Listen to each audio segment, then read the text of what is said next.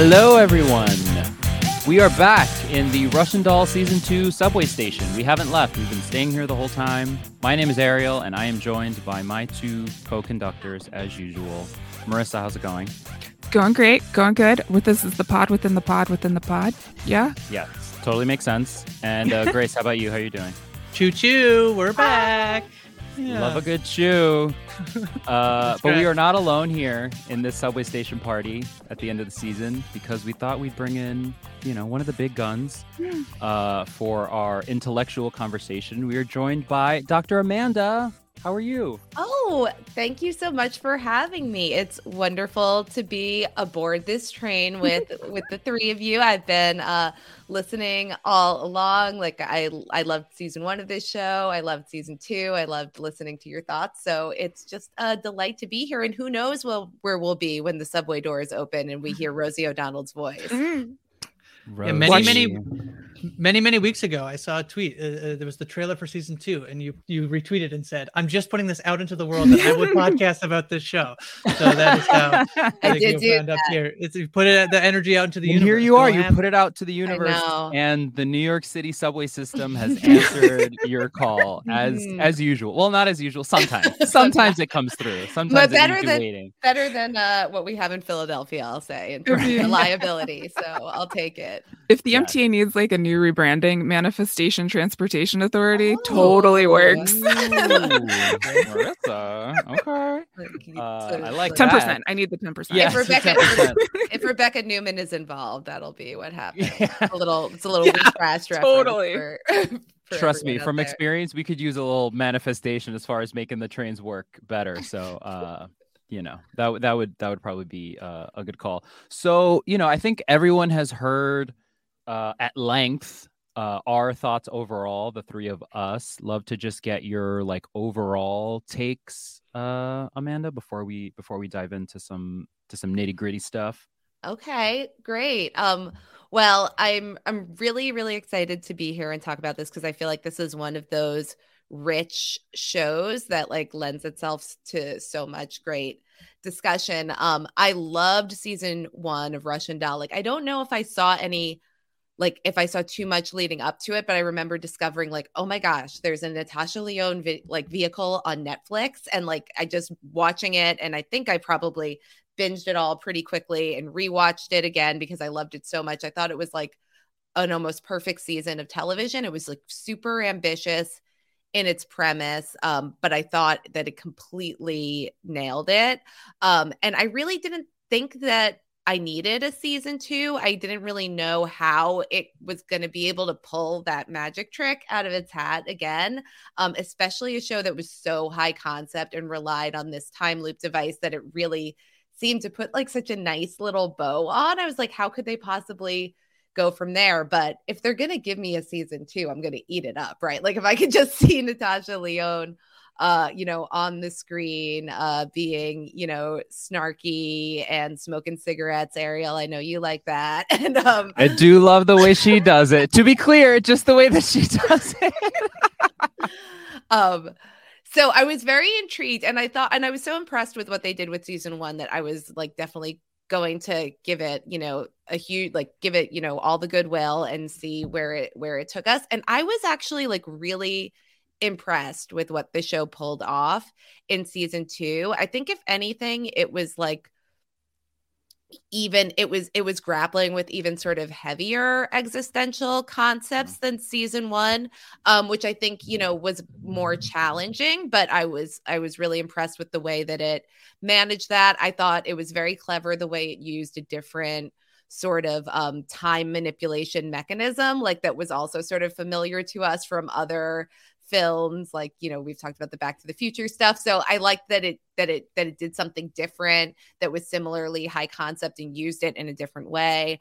I think that in terms of the emotional and existential topics that it was dealing with, there's a lot of it felt like it was a very thoughtful and earnest investigation of themes that are probably important to Natasha Lyonne. And I think that they handled them very with a lot of care. So I think that it was great. Probably not as successful to me as season 1 was, which I like really have like no notes. Great job, everybody. But I also think it was like, you know, a really great season of television with a lot to discuss.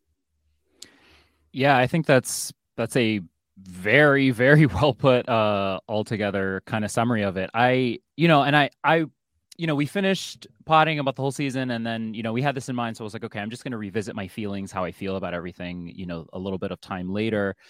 And I basically feel the same. I think I keep comparing it in my head to, this is so awful, but to be clear, what I'm going to name is nowhere near as like thematically rich as this, so I don't want to like offend anyone, but I'm doing the calculations. What area? Yeah. This is no. I think it's gonna be kind of left Wow. field. Like, it's like Infinity War versus Endgame. Like, I think sure. Infinity War is like basically a perfect movie, beat for beat. Like, I know, man, I'm sorry. Beat for beat, and then you get to Endgame, and it's like, okay, this is really important, and like the highs are really, really high, but I'm comparing it to the thing you made right before. So like, it's hard for me to not see the perfection that season 1 was and not want some of that here. But to your point, I think this is more important to me personally. I'd love to hear what Grace and Marissa think. Like, the fact that they got the emotional thematic stuff right matters to me more than, that one plot thing or those couple of plot things. I wouldn't, you know, I could have preferred, you know, some changes or a little more perfection, as I use air quotes to say that. That's how I feel comparing the two seasons. And in light of the fact that we will probably, I mean, we haven't heard anything yet that we are definitely getting a third season, but there has been talk about it. And I would be really interested to see how if that's going to be the end, which I hope it is, like how it all kind of comes together, and if the third season kind of helps inform the second season in a way that happened to Mr. Robot, to name another show. Yeah, I did a full rewatch like right before this podcast. Well, I wanted to experience it from like the binging perspective, because we did have like stop and talk in between each one, which I enjoyed because I didn't know what was coming next, and I got to be able to like talk to people about it. But at the same time, I don't think that that's how the season was designed to be enjoyed. Like, I think it was designed from start to finish. I honestly think she looked at this like a movie, wrote a movie and divided it into 7 parts and put specific beats at the end of each episode to get us into the story itself it's a whole overarching thing. But I think, you know, there are still some questions in season 2. Like, I don't know what the purpose of the bugs was other than to get, you know, Nora out into the like there. But again, at the end of season 1, I understood the breaking of the mirrors, but I didn't really get the mirror breaking. So maybe in season 3, there'll be some sort of thing about the bugs. I just think it was super ambitious. I know I mentioned this once before, but it's basically like a course in quantum physics and psychology and history and all of these things kind of tied into one. And I think where the value in that is just showing how everything is so connected. Not only are people connected, but these themes are connected, and being able to have conversations, integrating all of these themes, super ambitious. Like, I mean, when I write a story, it's like, and then I walked down the street and I got to the end of the street and I had to decide if I'm turning right or left. Like, it's not necessarily like, and, you know, gravity pulled me from, you know, I'm not explaining all of these things. So when I look at it, you know, with an artful lens, it also reminded me of an art house movie. Like, you go to an art house movie, you're like, I don't know what that was, but it was great. You know what I mean? Like I think there's some elements of that in season 2. But when I look at season 1 and season 2 together as a whole, it's just, to me, as someone who has been, as I'm sure you can pick up on, a healing from trauma, it's just such a gift to be able to see this portrayed in a story in a way that you can point to someone and say, I don't know how to explain what's going inside of me, but this lady does. And she's got the tools to be able to do that. So overall, do I think season 1 is better? Yeah, because she also we had no clue. She had no clue. Like, she's just putting it out there with no feedback. And season 2 definitely, you know, had its ups and downs, but overall, I definitely think it's an up. Yeah, I mean, I definitely agree with the take that I think season 1 was a little bit cleaner and neater of a season, and probably overall, therefore, like I think a better season of television. But I think this was very, very strong. I really worry about when shows expand past their first season, especially when they're very like plot heavy or like mechanism heavy shows, that it feels often sometimes like, I give Westworld as the best example of this, where Westworld was a park where the robots are coming to life. And then past season 2, spoiler for season 2, that moves well beyond the world of one singular park. And I think, like, you know, Westworld struggled a little bit with like the opening of the world. And Russian Doll, I think, actually did open up the world a fair bit, in sense of this is not two people who are going through this moment that nobody else can seem to understand. The way that they are going through this thing alone, but they are experiencing such a, like, the scope of the world is so much larger in season 2. And I actually think the thing that I will give credit for is that I love that the themes that they're dealing with were so much more about like the inner self. You know, season 1, I think coming out of that, the themes are, you know, they are focused on like Alan and Nadia, but it's a lot about like, you know, be willing to help other people and be, you know, sort of these like themes. And season 2 was sort of just like, yeah, you kind of just have to be okay, like living in the singular moment that you're in. It feels like the theme is much smaller in scope, even though the world is much larger in scope. Like we're going to like, Europe, you know, like we're going to Budapest, you know, the world expanded. And yet I think they did a very good job nailing sort of those, like the themes of the individual person. And I also think that, like, yeah, the theme work, the name of the show works last season. It works incredibly well in the like really being inside of someone else, the whole like, she's inside Nora and there's a baby. She's inside, you know, like the baby there's a scene where she's like holding the baby like right below her face, and you see like the little Nadia and the big Nadia. Like on the rewatch, I even noticed that like the way that her hair is, that her hair covers her shoulders, so she looks like a doll. Like she's got that rounded doll, Russian doll profile, right? Like so if you were to do like an outline, I was like, oh my gosh, not like, whoa, what are you doing? I never thought about her hair being like that for that reason. It just has great I don't hair. know if it's intentional. It's just what I took from it. I'm gonna give them credit.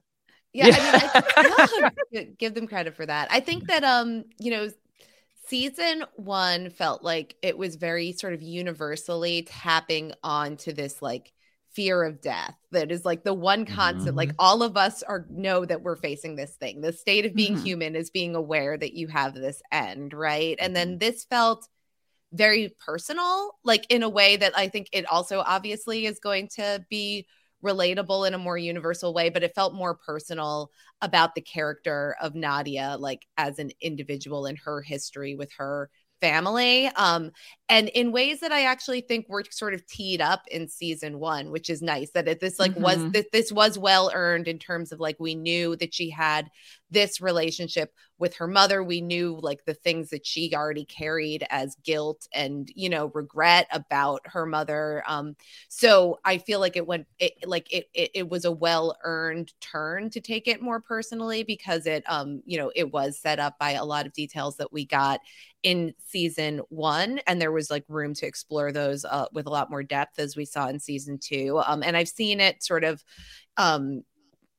in reviews, like, you know, and I think even Natasha Lyonne has said this in interviews, like season 1 was all about Nadia trying to figure out how to stop dying, and then season 2 is about, okay, now you're not dying anymore, how do you actually live? And like in some ways that's a trickier, messier question. Yeah, and to hear you say that just now, I'm remembering in season 1 when Ruth is like, older Ruth is talking to Nadia and is talking to her about, like, I think it's the conversation where Nadia is like confessing that she feels responsible for what happened to her mom, and Ruth is like, are you living though? Like, are you choosing to live now? And like, to have it, because I agree with you completely, like nothing in season 2 felt like it was coming out of nowhere. They were pulling on threads that they had left in season 1. And I think that makes it so effective, because there's nothing that feels like a cheat. There's nothing that feels like, oh, they're just doing that, you know, to kind of solve a, you know, plot problem or whatever.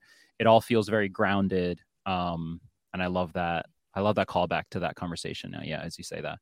I think if you look at season 1 as like survival, like you're just trying to survive. You're just trying to not die, right? Like you're just trying to make it through to the end. once you get out of survival mode as a human, and I think there are people that are kind of going through this now as a collective, as a whole, between the pandemic and everything, and burnout and all of that, it's very relatable to say, okay, I'm out of survival mode. Now what? Right. Like, what do I do now? How do I deal with this generational trauma? How do I deal with the things that make me me? And do I want those things to define me, or do I choose a different me? Yeah, I've been reading a little bit about the transgenerational transmission of trauma and epigenetic mechanisms and other like ways that trauma gets transmitted in families. And it's, you did reading before the podcast. That what a stunner. Or you just been doing it separately. Not just always. Okay. Yeah. No, I was like, I'm just gonna blow this off and like fly by the seat of my pants and see. No, I did reading before the podcast because I can't not do that. Yes. That's my MO. So there's a lot. I mean, first of all, like one thing that I thought was really interesting, and I sort of recognized this when I saw the show, is that most of the research that's been done on transgenerational transmission of trauma was done in the families of Holocaust survivors, because that was like one of these, sort of large scale events that they noticed this phenomenon clinically, that there were people who like that there was that the children of the survivors and even the grandchildren of those survivors were like having experiences that they were like, and at some point the DSM actually changed its definition to say you don't have to be the person who experiences the trauma. Even just hearing about it can be enough to cause post-traumatic stress disorder. So, but to the point of what you were saying, and we can talk a little bit more about, like, I don't think all of the biological specifics are incredibly relevant, but one of the things one of the things you said, Marissa, that made me think about this is that like what PTSD does on a biological level to the person who, who has experienced the trauma is it changes your stress reactivity system. And so, and that's that's called the HPA axis, the hypothalamic pituitary axis. And it's basically your body's response to trauma. And it's activating your fight or flight system and all of those things that you need when you're under an imminent threat.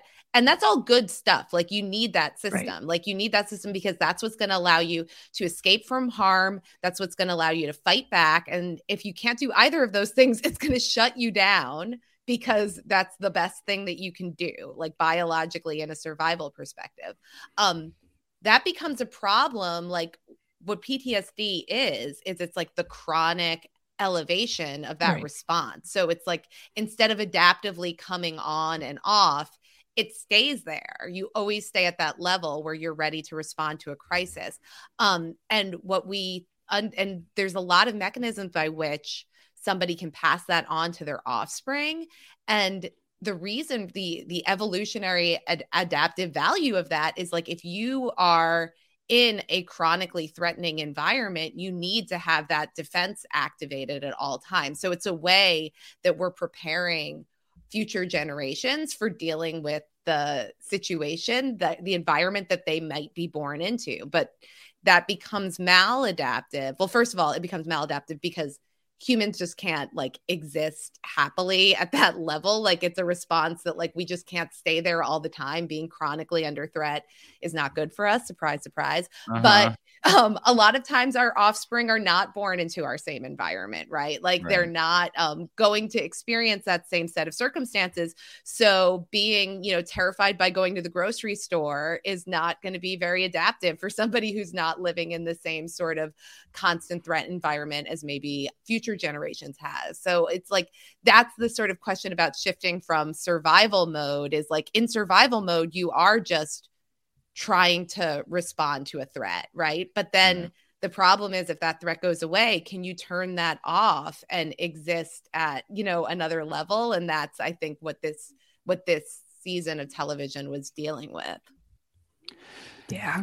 It's incredible stuff. I mean, like, obviously correct me if I'm wrong, Amanda, like the other implication being that like you're going to deal with a certain kind of situation with a biological response that is somewhat maybe not inappropriate is the wrong word, but like elevated to perhaps a level that it shouldn't be, because that's just how you're wired. Yeah, it's not serving you anymore, I guess. It's Right. like it doesn't work for me to like be under threat all this time. And like it's interesting. Like I was like, you know, this is a thought that I had sort of early in the pandemic. Like I was thinking about like, you know, because like I think it like I don't know if you guys have this, but like weird things that like your grandmother does, or like that you've noticed. Like I had a grandmother who would like hide money in Band-Aid boxes behind the toilet, or like weird things, and you're just like, why does Grammy do that? And I'm like, at the beginning of the pandemic, I'm like, what weird thing are my kids going to be like, why does mom always buy like 14 extra rolls of toilet paper? Like, or like what like what weird pandemic habits I was like going to be acquiring. The future generations were going to be like, why does she do that? It's like, oh, she was alive during the such and such. Like, it's true though. It's true. Or like there's the whole conversation around like consent that comes out of being the pandemic, of like just telling people, where have you been? Are you vaccinated? Are you like all of this? And how is that going to impact the next generation in terms of the conversations and relationships that they have because of now? Yeah. I kind of want to talk about this sort of like the you know, passing on and future generations sort of being in this like you know, this fight or flight mode. And I think I feel like one of the things about these shows, like I sort of on one hand love a lot of these shows that are like, yeah, here's 7 episodes, they're half an hour, this is great. I also do feel like we really felt the time crunch this season, specifically I think Alan, which we got some feedback about. Alan, we'll get into it, but I do kind of wonder a little bit like do they show, like, I mean, one of the things with Alan as well is I feel like they sort of don't ever give us anything about his current, you know, like 2022 Alan and what he's going through. And so to be able to map on like these like things that he's thinking about being an overthinker, about making, you know, having decision paralysis, that like when he finally like gets resolution to those things, I feel like it feels a little bit empty because he's like running back to 2022, but we know nothing about his life. And so I feel like we don't have that. And I'm actually wondering, as you were speaking about the same thing with Nadia, that like, yeah, this thing was like turned on, like is like, has been passed down, this like trauma response. And yet I'm not sure we really ever get enough like current day Nadia. Like obviously the presence of season 1 is that she keeps like living through the same thing, but in here we talked about how she has a little bit more autonomy to like be choosing when to go back and when to like when to travel back and forth in time. But like I don't know, does she, I mean, she obviously like struggles with how her childhood, you know, she wants to try and like fix that, and different childhood than she had before, one that perhaps has less trauma in it. But then like epigenetic, like I'm not sure we see anything like in present day that would show, other than that she's gone through, I mean, she is also going through all these like, you know, she's was stuck in a time loop, you know. Like, yeah, she's gone through like, you know, pretty severe like experiences that you would you know, I feel like in the present day it's not like I didn't see maybe senses of like how her past trauma, like intergenerational trauma, was being passed down to maybe her specifically until she goes through and lives through a bunch, like she's like literally living through it. I don't know. Right. I mean, I think it makes sense. And I think the show kind of presents her, because to your point, Grace, she has had like this, you know, they have found a way to like personify these ideas, right? So like, let's give you like a super, almost sci-fi, whatever story that's gonna kind of show you what it would literally be like to have an actual understanding the way you would want it, right? We're all dealing with things that we weren't alive, or we were very young when things happen with our parents, whatever. And all we can do is kind of get half truths and information, and nature of memory is fleeting and all that. But at the end of the day, and this is something that I talk about like in therapy, of like everything that I went through made me who I am. So if I had the opportunity to change it, would I? And like my answer for me, taking my parents out of it for a second, is like, no, because I'm so fearful. Like Grace, you and I talk about like right now in pop culture, you know, everything, everywhere, all at once, all these things about like the multiverse turning red, and like parents, you know, being able to talk to our parents when they're younger, all these things. And like, it's really tempting, but it's also like scary to me, of just like, I could be all these versions of Ariel, but like, would I still feel the same way and like myself if I was a different one? Mm-hmm. And I just want to pose this thing that the show poses at the end, which is like when Nadia is talking to her mother, and her mother asks her, if you could choose your mother all over, would you choose me again? And that's like kind of where the show, I mean, I don't even remember if she answers or how she answers. No, she says, I didn't choose you the first time. Yeah. So, yeah. Mm-hmm. So, I just think that even just the posing of the question, especially from her mother, is the show like absolutely kind of wanting to grapple with that ultimate question. Yeah, I've heard like Natasha Lyonne say that like the message of season 2 is that like the only way around is through, right? Like that Nadia is like trying to find this shortcut where I could like go back to the beginning and like find the gold and like raise baby Nadia, and then all of these like obstacles and challenges like won't be in my way. I won't have this anymore. But it's like there is no shortcut to it. There is no counterfactual where she had a different mother and her mother was a different way. And actually, like, I think that one of the things that the show does poignantly is she sort of did have a different mother, right? She also had Ruth. Like, she has her chosen family. Like, there is like, we do still have autonomy and we do still have agency, even like in light of the things that have confined our pathways. Like, she found, Maxine and Lizzie, and she finds, and she has this relationship with Ruth. And like, by focusing on what could have been, if not this, like, she's actually ends up missing out on what she has and like not being with Ruth in those final days. So I think it's like that message of like, is there another path through the multiverse that she could have taken? I think that the message is like there is no perfect path, probably, right? There's probably ones that go a little bit differently, but you never know. And, and anything that changes like jeopardizes the good things that she has, and she does have good things. So like, just be like Ruth says, I just sort of saw somebody reposted this scene. And I watched it, but when she's in the 80s with young Ruth, and Ruthie has just sold her, pawned off her wedding ring or her engagement ring. And Ruth says to Nadia, who's Nora to her, I don't want to be morbid, but those are the promises of a dead man, and I'd rather be here in the present with you, right? Like, so you have a present, and Ruthie's like sort of telling her, like, I want to be in the present, be in the present. Like, this is where you still have all those paths, right? Like, the thing behind you is one straight line, but if the future fans out in all these different directions. I have big season 3 theory going on, which is I think that season 1 is very much about, she keeps living kind of through the present, right? So she keeps like time looping to this moment and she always resets there, the present. Season 2 is very much about time traveling into the past. And so I do wonder if there's any direction that season 3, and they talked about a 3-season arc potentially being planned, that the future could be where we end up. Baby, she has the baby, and she has a baby, and she you did has to talk see about her having a baby. Yes. Well, but then we could see like the effect. Like, maybe then that's where we see Grace, to your earlier point about going. How does time travel affect a future human? Like, maybe we'll see. The choices. I think Nadia looks at life as code, right? Like, can we go back and rewrite the code or do a unit test and things like that? Yeah. And we've learned through season 2 that code's going to be the code. You're just going to have to go. You're going to have to go through it. You're going to have to live it. But what happens when you choose to write your own code, and how does that impact your life? And you have a baby. Again, I really think the baby is coming. Will she have to go to work? Because this season she famously was like, "Don't text me work." Like, I work.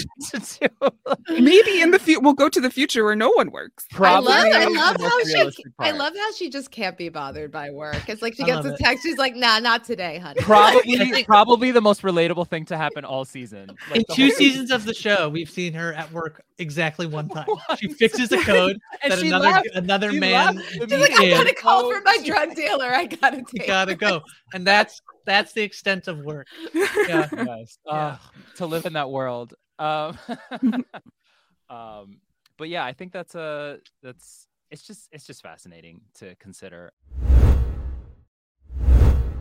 But speaking of feedback a little, Grace, where we were speculating about season 3, should we get into some feedback from I mean, I think we've been very Nadia focused. I think we could center in on Nadia. So yeah, Taylor talks about thinking over the season. I feel like the message of the season is about accepting vulnerability, uncertainty, and pain that is part of life. Nadia is trying too hard to control and fix things, trying to change the past, and she's being disconnected from the present. Whereas Alan's approach is to withdraw and try to stay as safe as possible and avoid any risks. Yes.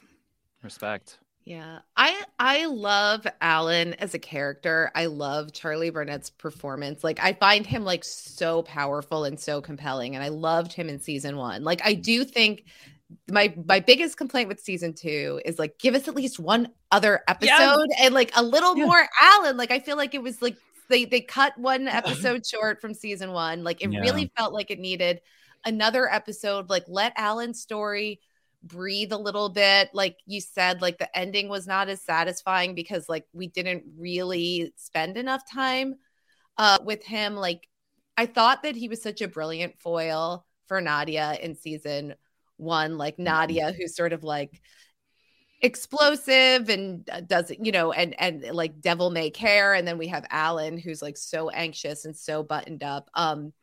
It was really, and so I was trying to think in this season, like, how is his story a foil for hers? And this, like, in season 2 really just did feel like much more like deep dive on Nadia. And so it was like, there was not nearly as much room for that. But like, it's interesting that like, she knows a lot about her family's past. Like, she knows about her mother. She knows about her grandmother. Like, she knows about that, like that transgenerational experience from her family.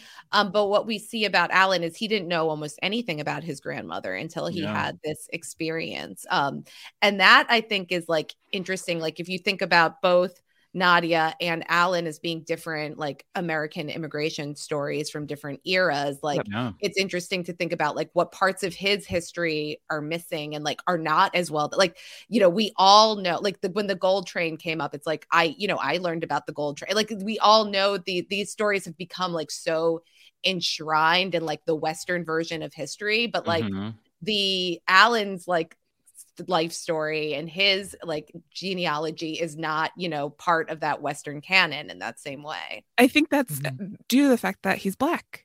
Right. There's not like, there's no, like because of slavery, because of how things happen, Black people don't have the knowledge sometimes of their own family because of things that have happened that way. And I think that this is like one of the ways, and maybe if there's a season 3, I would like to see us explore that. I would like to see what it's like to heal from that or like deal with that at least. And his grandmother, we learn, and I thought that, and I really did like what they did with this story. I just didn't feel like they gave it enough space because like his grandmother was like a Ghanese student who studied in Eastern Germany, and he says this really quickly in like the chess match with Nadia where she cheats, which but he says that like Eastern Germany like represented this like alternative to Western colonialism where African like immigrants could come and study. And like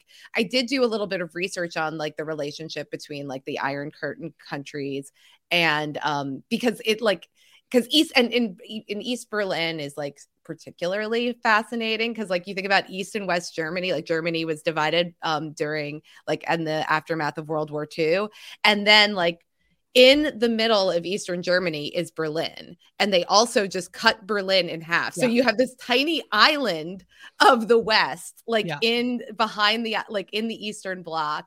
And like, that was like, so to make his grandmother's story, and there were like students who dug these tunnels, like that is like true to life, that there were these students, like to have that be part of his story, I thought was really interesting. And like, you think about like the butterfly effect. I mean, the Berlin Wall is like a direct effect of World War II. So like, there's a very real way that like Natasha's story, like, or I'm sorry, Nadia's story is linked in this butterfly effect with where Alan's grandmother ends up. And then Alan's grandmother ends up on the subway platform when she's being born. So I thought that there was a lot of richness there, but like, it's, so I thought that there was a lot to do with like, it seems like with the link, it was like one of you brought up, like, we didn't really understand how Alan's past was influencing him in the present in the same way that they've made that case for Nadia. Like, how, like, what is he carrying with him? And it seemed like people had told him that he was like his grandmother, but he didn't really know very much about her. And like, the healing part for him was like, I guess having somebody like just say to him like, you're my perfect boy, like, which is like, it's a very like, it's a very beautiful moment. Like, but I just wanted to understand more about like Alan's relationship with his family and why this trip going back and forth was important for him, because in season 1, it really was clear how these two characters, for two different reasons, like, needed to have this thing happen to them where they found each other. And here this really seemed more like what Nadia needed, and like Alan just like has the unfortunate like he's situation. like in the show, so he gets to also time travel a little, you know. I just want something in 2020, you know, like Nadia has Ruth and we know her friend group and, you know, all the stuff, whereas I want Alan to have, you know, a reason to, he's like, you know, he's like, we shouldn't be changing the past. We should, you know, but he's still like choosing to go back in time, and he's getting some comfort out of it. Like, what is he leaving in 2022 that is giving him comfort? Which it does seem like there's ways in which like he feels like it's all happened. So I'm not actually making decisions. I don't have decision paralysis, which is very relatable. But what are the decisions that he's having trouble with in the present time? Is it his job? Is it relationships? His mustache, whether it's his mustache, his fish, his neighbor doesn't like him. Like, I just want a little bit more of like, what is, if he's running from something and finding safety in time traveling to the past, what is he running away from in some sense? And then what is he running back to at the end of the show? Somebody I know and theorized that maybe you know, the episode number got cut because of COVID restrictions, and so maybe some of Alan's story was the casualty of that. But then Amy also said she wants to know more about his grandmother in East Berlin, so people are definitely echoing the Alan love. There's so much intentionality in the show that it's hard for me to believe that the episode got cut, because not that like it hasn't impacted the show in any way. It may have impacted like how we feel like it's kind of scrunched, but it'll be confirmed if there is a season 3 and there's only 6 episodes. Right. We keep going back to that. Yeah, I love the idea. Yeah. Right. Yeah, it has to get smaller, right? Smaller. I love the idea that like, and maybe this is a little generous, but I felt like the show did a really good job of making him an observer of his history, you know, and he's, you know, we're all talking about it. Like, he says it to Nadia, we can't change anything. So he's like going to learn about it. But I do agree that like, in order they had the ending, like the Agnes moment at the end hits so well. It's perfect, as well executed. You can tell it's been there from the beginning, but it could have landed so much harder had we gotten something. Like, all we get from his mom is like, oh, I'm making a date for you every 2 weeks. I was going to say, like, give me one more phone conversation with his mom. I feel like you could have gotten so much across, like, in seeing his relationship with his mom, maybe, or having him, like, ask other questions about his grandmother. Like, it just seemed like it needed a little bit more room to breathe in order for it to be as effective. Otherwise, it just feels like, like every time something weird happens to Nadia, something weird's got to happen to Alan too. I think that the Alan and Agnes stuff a little bit is, we talked about this in one of the Severance feedback show that I was on, where like when showrunners when they do these mystery things, you start to get like they're worried that people will figure it out. So in some ways, I almost feel like I haven't seen anybody who was like watching an early episode and be like, oh, that's Agnes. Like, that's, I guess, because we didn't see her older, right? Is it the same actor? I think it's a different actress. Yeah, right? no, I think it's the same actress, because I remember somebody. I did see somewhere that somebody had clocked it. All right, someone is smart, and the rest, none of us else. Not I. Yeah. Not I. And so, like, it works as like this, like, oh, that's cool, but like, I don't. in some ways I'm like, especially if you're watching in a binge, like we're sitting and like thinking about it every episode and we didn't catch it. So I think they probably could have added a bit more in and it would have worked. There's some feedback again from Taylor talking about how Agnes's role in the season. She's sort of like I believe it's pronounced Karen or Charon figure, the Greek god who ferried souls to the underworld. She guides Lenny across the Berlin Wall, Nora out of the train after she loses the gold, Nadia into the world when she's present at her birth, and Alan out of the void back into the present. She's guiding people towards vulnerability and uncertainty. She's also the one who said the lost and found is like the myth like El Dorado. At the end, Nadia does in fact find the gold in a mythical place, though she can't take it with her without losing herself. So yeah, Agnes was great. I think it was a great reveal, but again, there's one more. It's such a beautiful framing with that feedback from Taylor in terms of like ushering people in and out. And the whole underground, she was like always in the underground. She always was building tunnels, always doing something like that. Again, the multi-layers to the show and how you can like learn so much from 7 episodes of television. No, Taylor is wicked smart. She always has amazing feedback. And it's interesting because I was thinking that like Agnes like had this role in season 2, and like Horst almost seemed to have more of that kind of role in season 1, but he seemed like more like nefarious in season 2, like taunting her, like, "Are you gonna get on the train? You gonna have a seat? You gonna sit down? Are you waiting for your train?" I mean, I participated in one of your favorite activities, which is going to the Reddit. So I went to the season 2 Russian Doll Reddit. Don't go to the Survivor Reddit right now. No. And there's some stuff in there, but I think the one that was most interesting to me was somebody talking about the underground being a representation of, apologies if I'm pronouncing this incorrectly, Sheol, am I pronouncing that? But I don't know, this Jewish representation of like a place where the spirit goes after death. Lots of theories that we do see Horst above ground at the end of the season, but like Horst calls himself a shadow in season 1. Is he real? Has he been dead the whole time? Are people, a lot of theories that like, are Alan and Nadia actually dead? Which I don't know if I love that interpretation. Once again, I'm going to reference like other podcasts Amanda and I have done, but Amanda talks about on Severance that like shows need to give us truth. And I think if at the end of the show, they're like, they were dead the whole time, I don't think that sits well with me. No. But yeah, there's this idea that like, everything that happens, they go on the subway train is the thing that takes you they're underground. And it's this place where the spirit goes after death. I also was wondering, I mean, if you want to chat about like, there's lots of, Jewish representation in the show. And if you wanted to sort of speak to that at all. Yeah. I mean, I know that, and I think like I mentioned this earlier when we were talking about the transgenerational trauma, topic that Natasha Lyonne's grandparents are Holocaust survivors, and like I was this Russian Doll sort of came out like right coincident with Passover or right after Passover. And part of the Seder ritual is like telling the stories of the Jews being enslaved in Egypt and being persecuted, and like in most modern Haggadahs it also goes over like the other times that the Jewish people have been persecuted. So there's very much like embedded in the culture, there's lots of rituals that like serve to sort of remind modern day, the Jews of the time that like our people have been under threat. So it's like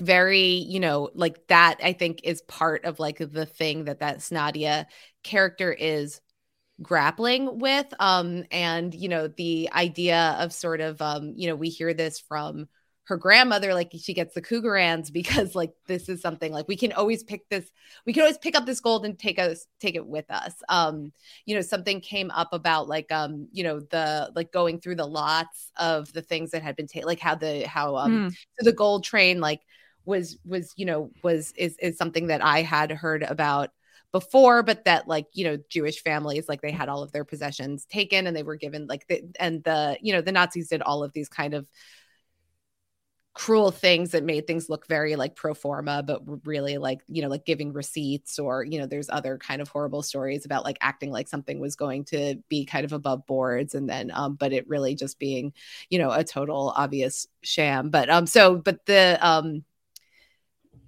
Jews, like even Jews that were not very wealthy, like tended to have like jewelry or tchotchkes or like artifacts in their home that were of high value, because Jews in most of Europe were prohibited from owning any land of any kind. So like they did, like the only things that they had of value were their possessions. So there's like lots of stories about people like ingesting jewelry or like trying to like find ways to hide the things that they had of value, and like people like and so when these things have like remained in families or have been recovered or passed down, like they have like so much significance, because it sort of like represents like this was something that we like held on to, that we like didn't let them take from us. And you know, the candlesticks really stood out to me when she's going through her family stuff, because you know, the candlesticks are an important part of the Shabbat ritual. Like every Friday, Jewish families will light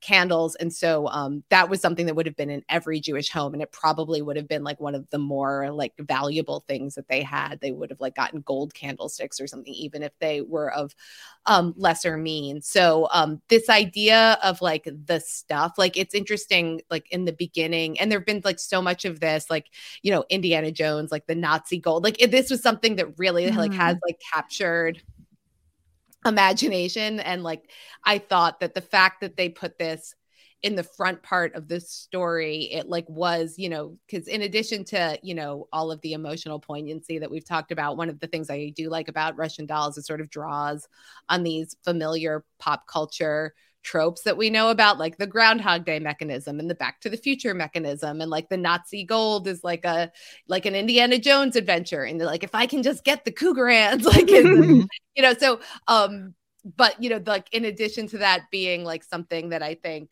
became a bit of a pop culture trope because it captured like imagination, you know, the bad guys with the shiny stuff like that, you know, that's very telegenic. It also serves this purpose of like, you know, this is something that would mean a lot to her family, and this idea of like getting it back is like, you know, kind of becomes the thing that represents like undoing the trauma. Like if we can keep this, we can sort of undo what they did to our family.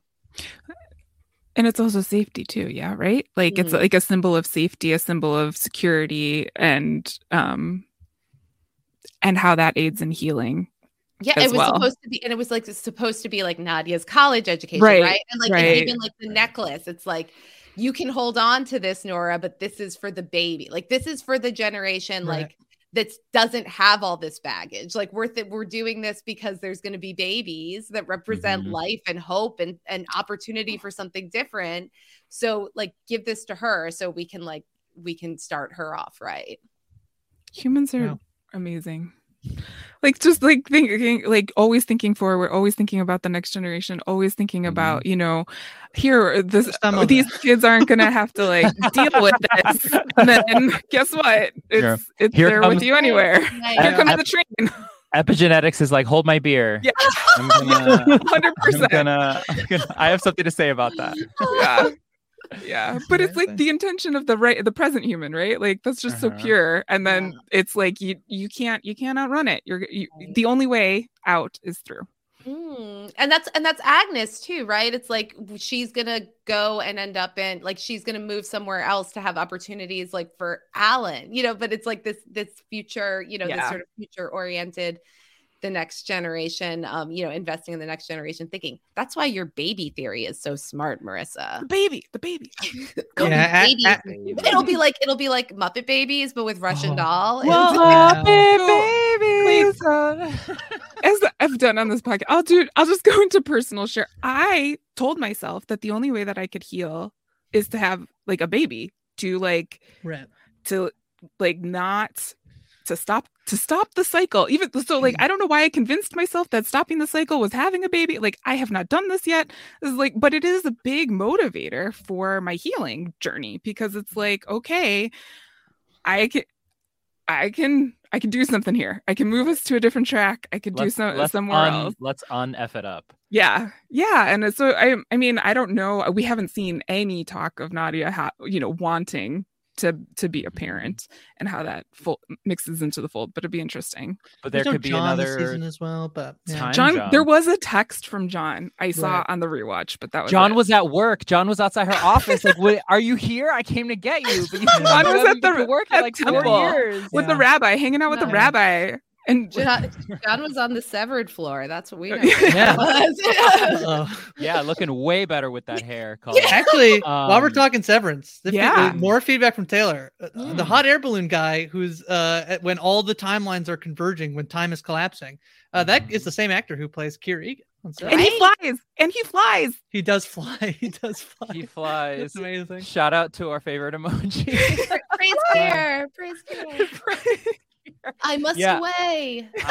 I still maintain that image of the hot air balloon in Astor Place in New York City is like, can we do this, please? Like, can someone make this happen? I want this now. Like, it looks be the incredible. Keir Egan, Ariel. Go. Stop. Yeah, make it happen. Make it happen. God. I am the Egan. Yes, it's you. So scary. The butterfly flapped its and wings, and now Ariel is going to put a hot air balloon in Astor God. Place. Yeah, I did just walk by. I sent the picture to Grace and Marissa. I walked by the bar. I happened to like bike by the bar that like all the one with the red door that Nadia is always walking by and potentially dying in front of. So that was fun. So there was that. You just gotta find the 6622 chain. Yep. Mm-hmm. Right, that's true. Right, you did give me that mission. I haven't been I doubt it's real. Like, I doubt it's a chain number that isn't real. I've seen a lot of numbers. I have no reason to believe that there are like retired numbers. Kind of like, Morning Train does a really good job. They're like, right, this train had the best season. We're retiring that number. The banners in the rafters. Yeah, just like they're raising the train like up, like yes, the actual train car. All I know is like that Natasha had to take a class, like an MTA filming class, like things you can and cannot do in wow. So I'm assuming that if they had a class, they probably have like numbers you can and cannot use. And you can use Rosie O'Donnell's voice. I was just gonna say, hold on, before we get to Rosie O'Donnell. So wait, Marissa, it was like a class where like, as far as like representation of the train, or more just like, I think it's like both physically possible. Okay. Like, and safety. Like, you want to walk the tracks. This is when you can and cannot do it, and where to, that whole part of it. Cool. I see. Yeah, I've dropped jewelry. I didn't drop jewelry. My friend, maybe it was her crew grant. My friend dropped. Oh my God, this is all coming together. My friend dropped I think it was an earring. Caitlin, you'll have to tell me what you dropped. Something gold. Apparently, it was real. I chose to believe it. Oh my goodness. And she was like, "Oh my God!" And it was like right there. I am like a taller person, so like I did go and retrieve it. Ooh. But we got you. I wouldn't recommend it. Yeah, this sting operation. This was like a long run. I got you. I knew it. This isn't an alternate universe. You're just Grace works for the MTA. The whole Toronto thing. I was doing so well. Yeah. Grace just took off her mask. She's like a different person. It's Agnes. She's working for the MTA. I got you.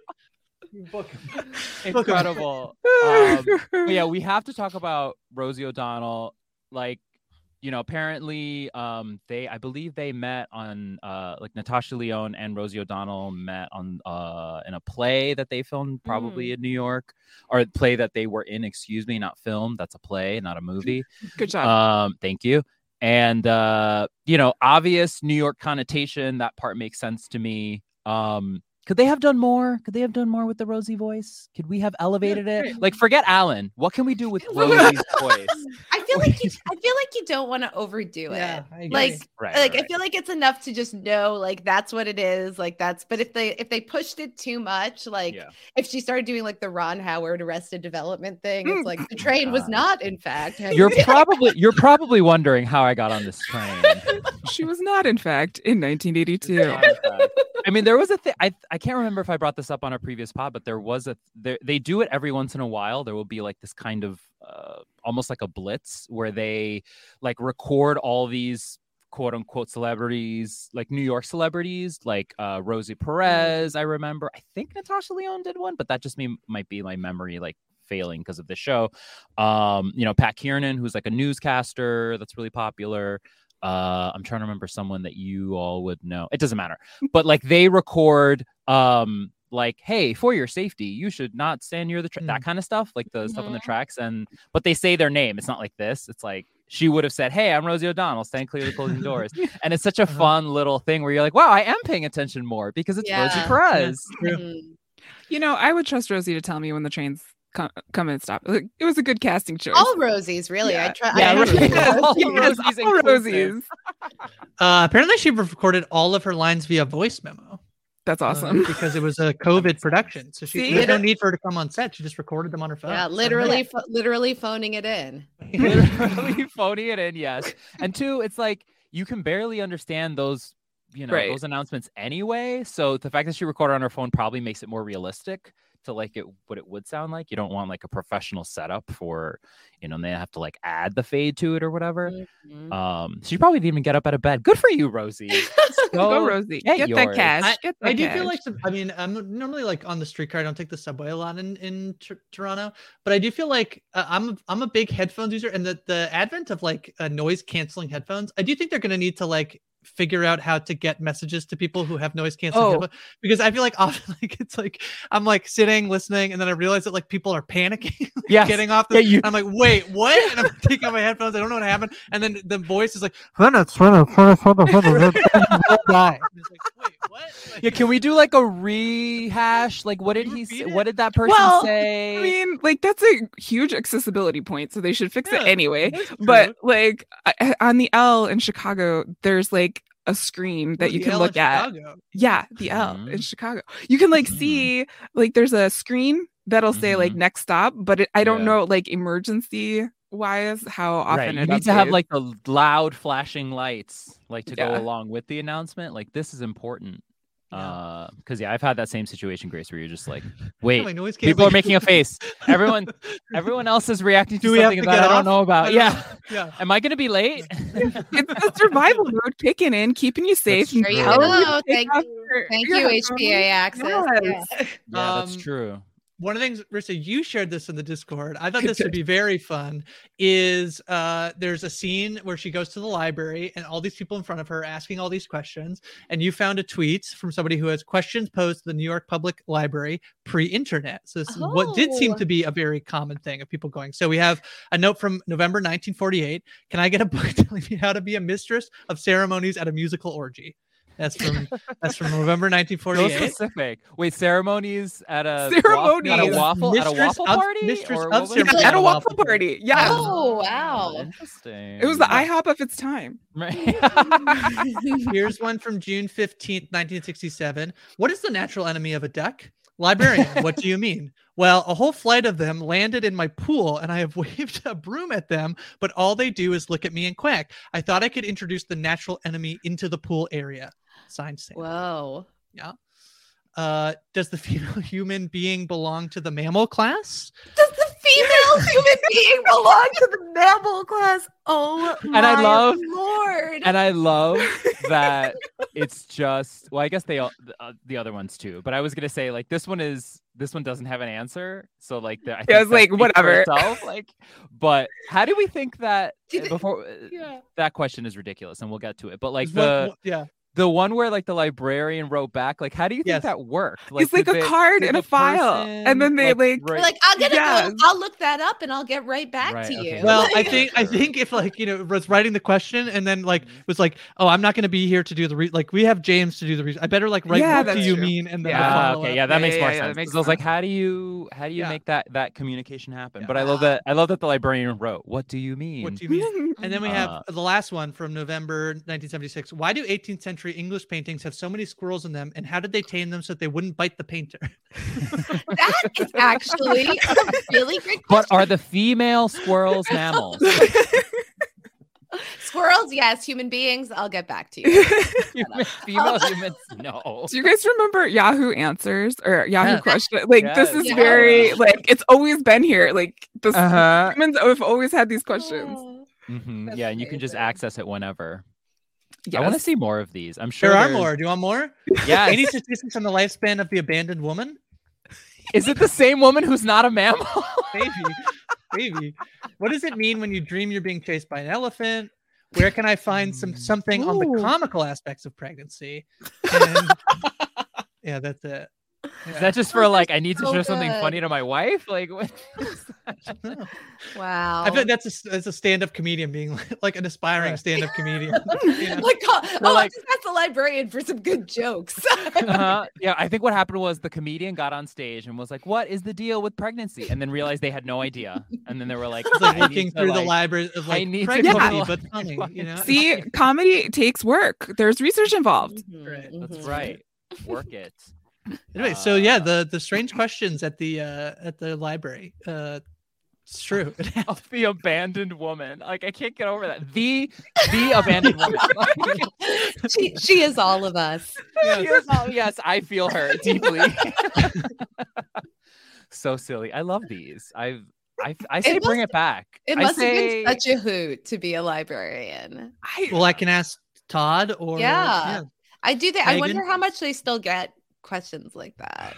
right, because obviously because the internet, like things are a little Mhm. different, but I would love to like Yeah. go and not have to do the research myself. Like it would literally take me less time to do the research myself than walk to the Mhm, library. mhm. But if I had a But- library that I trusted, a Sometimes librarian rather. Yeah, sometimes you just want to chat with the librarian too. Like Yeah. it makes it more fun. Especially And if she's they have- female, ask her what kind of species she is. Oh my goodness. It's Oh, class. goodness. Species. Class. Was not I knew it was questioned. class. She did Jenna's species. I was like, I'm just gonna roll the dice. Whatever. It's one of them. Ay, ay, ay. Yeah. Well, Alright. I just was glad that we were considered in the species. That hence that's Mhm, why. That's true. Yeah, Right. that's why. So- Yeah. Right. Not So- complete disrespect. Yeah, Only No, slight. Yeah, I just- species, but are we mammals? Yeah. Uh-huh. So there were other like really fun 1980s relics. Like, did anybody? So, am I the only person who's like close enough to New York and old enough to have remembered Crazy Eddie? Did you? I am old enough, but do not know. So I think it's like just for like like it's just like Crazy Eddie's was an electronics store in the 70s and 80s, like that was in New York and New Jersey. Mhm. And I totally remember these ads, and she tells it that like he goes away for like embezzlement or something crazy. But it was like it was like Crazy Eddie was in these local TV ads, and it's like, I'm Crazy Eddie and my prices are insane. And it's just like the Yeah. show went for like such a specific reference Mhm. that you like literally have to be me to get. I was like, Right. that's very, very bold. I don't remember the place, but I do remember people talking about it. Like I Mhm. remember it coming up in conversation. Like it's that like it's hitting that part of my brain where it's like, yes, absolutely, that's what Debbie said that Yeah. one time. I She's older, no shade to Debbie. So she it makes is a sense. mammal? That she would, she is, as far as I can tell, she is mammalian. Yes. she is mammalian. Well, but to that point, like I think it's just like so great that it was Crazy Eddie's. Like it was a real thing, but like it had the word crazy in it. Yeah. I thought that was cool. Yeah, Yeah. but he will not refer to himself as crazy. He's just insane. The prices. He's insane. Oh, yeah. He's crazy. The Um, prices are insane. He's crazy. The prices are insane. Yeah, I love. We talk. There was like chat on the Discord about like Curtis Lewa and the obviously not as deep of a cut and the Guardian Angels and all that. He's still around. He's still a talking head on. I mentioned Pat Kiernan earlier from New York One. He's a newscaster, and Curtis Lewa does, or he used to do up until a couple of years ago, used to do like one of those, like one talking head on this side has 30 seconds and the other talking head on this side has 30 seconds and they're gonna chat, and he does obnoxious stuff like takes out like a teacup set, like, and just starts drinking tea, like super obnoxious. Whoa, so obnoxious. Yeah. He didn't even put his pinky up. No. Yeah. Mm-mm. I'm glad I've revealed myself to be a true New Yorker, and now I can relate to you about all of these. Like, yeah, the guy you just mentioned, I definitely know him. Yeah, MTA Grace. MTA Grace, that's your brand. You just need a little red beret. Yep. Great. Do we want to speculate? I mean, I threw out my season 3 speculation. Marcia, you've talked about that there's a baby on the way. Do you want to do our season 3 speculation? Adam in the Discord saying like all for season 3 if the writers can come up with a good concept. Maybe Nadia's facing her own mortality. Searching for a movie that would loosely mirror it. Just did the movie Before I Fall. I've not heard of this one. It's another Groundhog Day type movie where the protagonist faces their own mortality. the tone would be more comedic, and looking to wrap up the series. Alternatively, jumping into the future and back, discovering that she has a daughter and trying to make better parenting decisions as she's jumping through time. So yeah, parenting theme seems really big. The other device I'm thinking is like straight up multiverse, where like there's different like versions of the present day. Maybe in one version, like she had a kid, like maybe in one version, like she ends up being institutionalized, like her mom, like just thinking about like that kind of device of like exploring like this question of, you know, how to be in the present. Because it definitely seems like the show kind of like picks one of these time manipulation like devices that we're familiar with and kind of uses that as the metaphor. That can make so much sense if you're gonna, you know, again, this idea of like past, present, and future, that the idea is like infinite versions of herself. I mean, a lot of shows are doing this kind of shows and movies, but I think that does make a lot of sense. And the thing I'll give them credit for is like, you know, these both seasons are like certainly doing stuff that have been done before, but manages to put her own unique spin on it. And again, I think it's the very personal nature of it that you're like, yeah, it works despite this being, you know, I've seen the time loop stuff before, but they managed to put their own spin on it that makes it unique and work. So go ahead. Okay, stay with me. What if Russian Doll in space, right? Okay, and then like Netflix goes to cancel it, but Apple TV is like, no, you don't.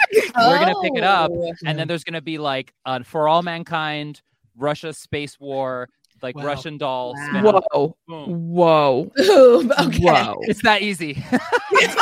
I've been saying we don't. Did you hear that? Did you hear it? There's not enough crossovers in the modern landscape. Yeah, cross it over. What were you saying, Amanda? No, I mean, if Apple TV buys it, then they're not going to lose that extra. Like Apple TV has like nothing but money. They're just like, they're just and they're making good choices. Yeah, like, they are. Yeah, what if Netflix, but good. Pretty much. Yeah, pretty much. The only thing I'll say about season 3 is, while I hope there is a baby or a child's thing, I hope it's like, we literally saw her like carrying a baby for 2 episodes this season. I hope it's not like totally baby heavy. Right. Like, I mean, there was a time jump. There was a time jump between season 1 and 2. So let's time jump past the annoying part. Sorry, and you know, just I think it would have to be. It would have to be an older kid. I think. Like, what are the post-show recap categories? Like a large, probably. Maybe like a medium large. No, because babies are really difficult to handle well in film and television. Like, well, they are literally difficult. But like, here, I mean, I am a mother on every level. They're difficult on every level. I'm a mother of 2. Mine are not babies anymore, but ever since I became a parent, whenever I watch something with a baby, I'm like, where's the baby? Who's taking care of the baby? Oh, somebody needs to be carrying the baby right now. Like, why? Nobody's fed the baby in 20 minutes. Like, this is completely unrealistic. So it like drives me crazy. And babies are just a problem, which is why so many shows that have small children just like ignore them and use them as props, like conveniently, and then just like hide the babies. Like Marvelous Miss Maisel was like such a horrible offender of that. It's like, where are these kids ever? Like, who is with the kids? So like, I think that in order to do something interesting, and like, I think that it would be really fun to see like Natasha Lyonne like chatting with an 11-year-old like for a bunch of like, I think that would be a hoot. So I think there's so much more richness you can explore with like an older child who could actually be a character. And we've like seen like young child Nadia, you know, already. So like, if we took and we saw her with her mother around like that 11-12 age. So I think if you like gave her a child that was about that age, like you could actually get a lot more richness out of that relationship if the child could be more of a character. I like it. Yeah. I mean, when she's in the past, she's going to multiple times. There's a world where like you could do some casting thing of like, you have the 11-year-old, but then if she also goes however much in the forward, you can meet the adult version of her kid, you know, like I think there's all that. What if she's a grandma? What if we just skip the whole thing? What if she's Ruth? And I mean, not actually Ruth, but like, I don't mean like in Ruth's body, but like she's the new Ruth. Yes. Yeah. Somebody else. She's Ruthing it, so to speak. Ooh. I think it feels like, other than like something bad could happen to John, not Alan. That kid. I know, because everybody else in her life feels, Max, Lizzie, and Alan. Although I did think Alan holding the baby was very cute. It was so cute. That was Alan so it was sweet because he asked to, and going back to like Yes. his family and him even now in some ways, less so in season 1, but here kind of being like a guardian of her family. It's very sweet. I do feel like the chosen family theme is like very strong, and that like if anybody like has a child, that it would be like Alan taking care of the baby and Max taking like that. It would really be like a village thing. So there's a lot of room to like see that kind of relationship regardless of whose kid it is. One thing I picked up on the rewatch, Ruth rhymes with truth. Whoa. What? Whoa. Also with Booth, like train Booth. Yeah. Oh my gosh, you guys! All right, well, I think we should leave it there. Tooth, right? Uncouth. I'm just saying. I mean, I don't know about the name, the meaning of the name Ruth, babies but lose like their teeth. So she has so much truth. Like, I know this is probably super silly, but she really does have a lot of truth. You know what? Like, no, her name is Ruth, and she spells the T. That's why her name is Ruth. See, Grace. See, and she actually loves tea. Actually, spells the right. Spill the tea. Drink the tea. Yes. No. But stay away from that stove because it's dangerous. Yes, I do just want to call out like the imaginary PSR out of context spot, picking up Dr. Amanda's babies are just our problem in general. Look, they need to be dealt with. Right. There's a lot to deal with. They do need to be dealt with. That's right. There anything else about season 2 or season 3 or a potential season 4? Oh no, I shudder to think. I think it needs to be 3 now. She said that she has like a rough idea of 3 in mind. And so my hope for season 3 would definitely be that they pull Alan more centrally. Like I think I could sort of forgive. They owe him. Yeah, they owe, especially if they pay off some of the things that I think that they didn't give enough room to. Like, for example, he seemed to be having an experience of being in a female body that was like something that was an awakening for him. Like it would be really interesting to explore that more. And if they do something like that pays off down the road, I feel like that would change the way I looked at season 2. But I want to see like Alan have more of a central role in a future season. Agreed. Absolutely. I think this season was really successful in making everybody want just more Alan. So, like, maybe that was the plan. Like, like I don't think I've heard one person say like, "Oh, that was too enough." much Alan this season. More. I would like some more roast chickens. Also, so many chickens. What do you think? Do you think they're trying to make a statement? What does the chicken mean, Amanda? So I don't know. Okay. I have a lot of attachment to a roast chicken. Like, personally. Like one in particular, or the concept, right? Is it a mammal? Is it a mammal? It's right here, Grace. I'd like to introduce you. And its name is Grace. Okay, this is something, and maybe I'm like, if we have other Jewish listeners, like, please let me know if that's where this comes from. But like, to me, like the platonic ideal of like dinner to me is like a roast chicken and like either challah or potatoes and some vegetables. It's like that to me is like the most home thing. And like, I think like I've said this before, if you love somebody, you will roast them a chicken, unless they're vegan, then don't roast them a chicken. But like, I think that like, it's like such an act of like home cooking. And like, this is like something I'm giving to you. So I imagine that Natasha Lyonne feels the exact same way about chickens as I do, because like I relate to her very strongly and she's amazing. And like, I think that that's part of what they represent. Like there's always like Maxine is roasting a chicken for her birthday in season 1. That is not enough chicken to feed all the people. Yeah, I know. It's one chicken. It's like, that's like a most like maybe 5 people can like eat that chicken. I don't know. But I love that she's like roasting a chicken. And then like you see like she goes to Ruth's house, takes like a chicken on the counter. Like the idea of like coming home and getting leftover chicken out of the fridge and like eating it cold at the counter, like all of this like just is very evocative to me. Is like, this is home, this is family, this is where you come to be taken care of. Right. So, and then like, of course, like they do the thing with time, like you unroast the chicken, you roast the chicken, you burn the chicken's raw. Right. So there's that stuff. But like, I love the chicken. I love that there was chicken in season 2 as well as season 1.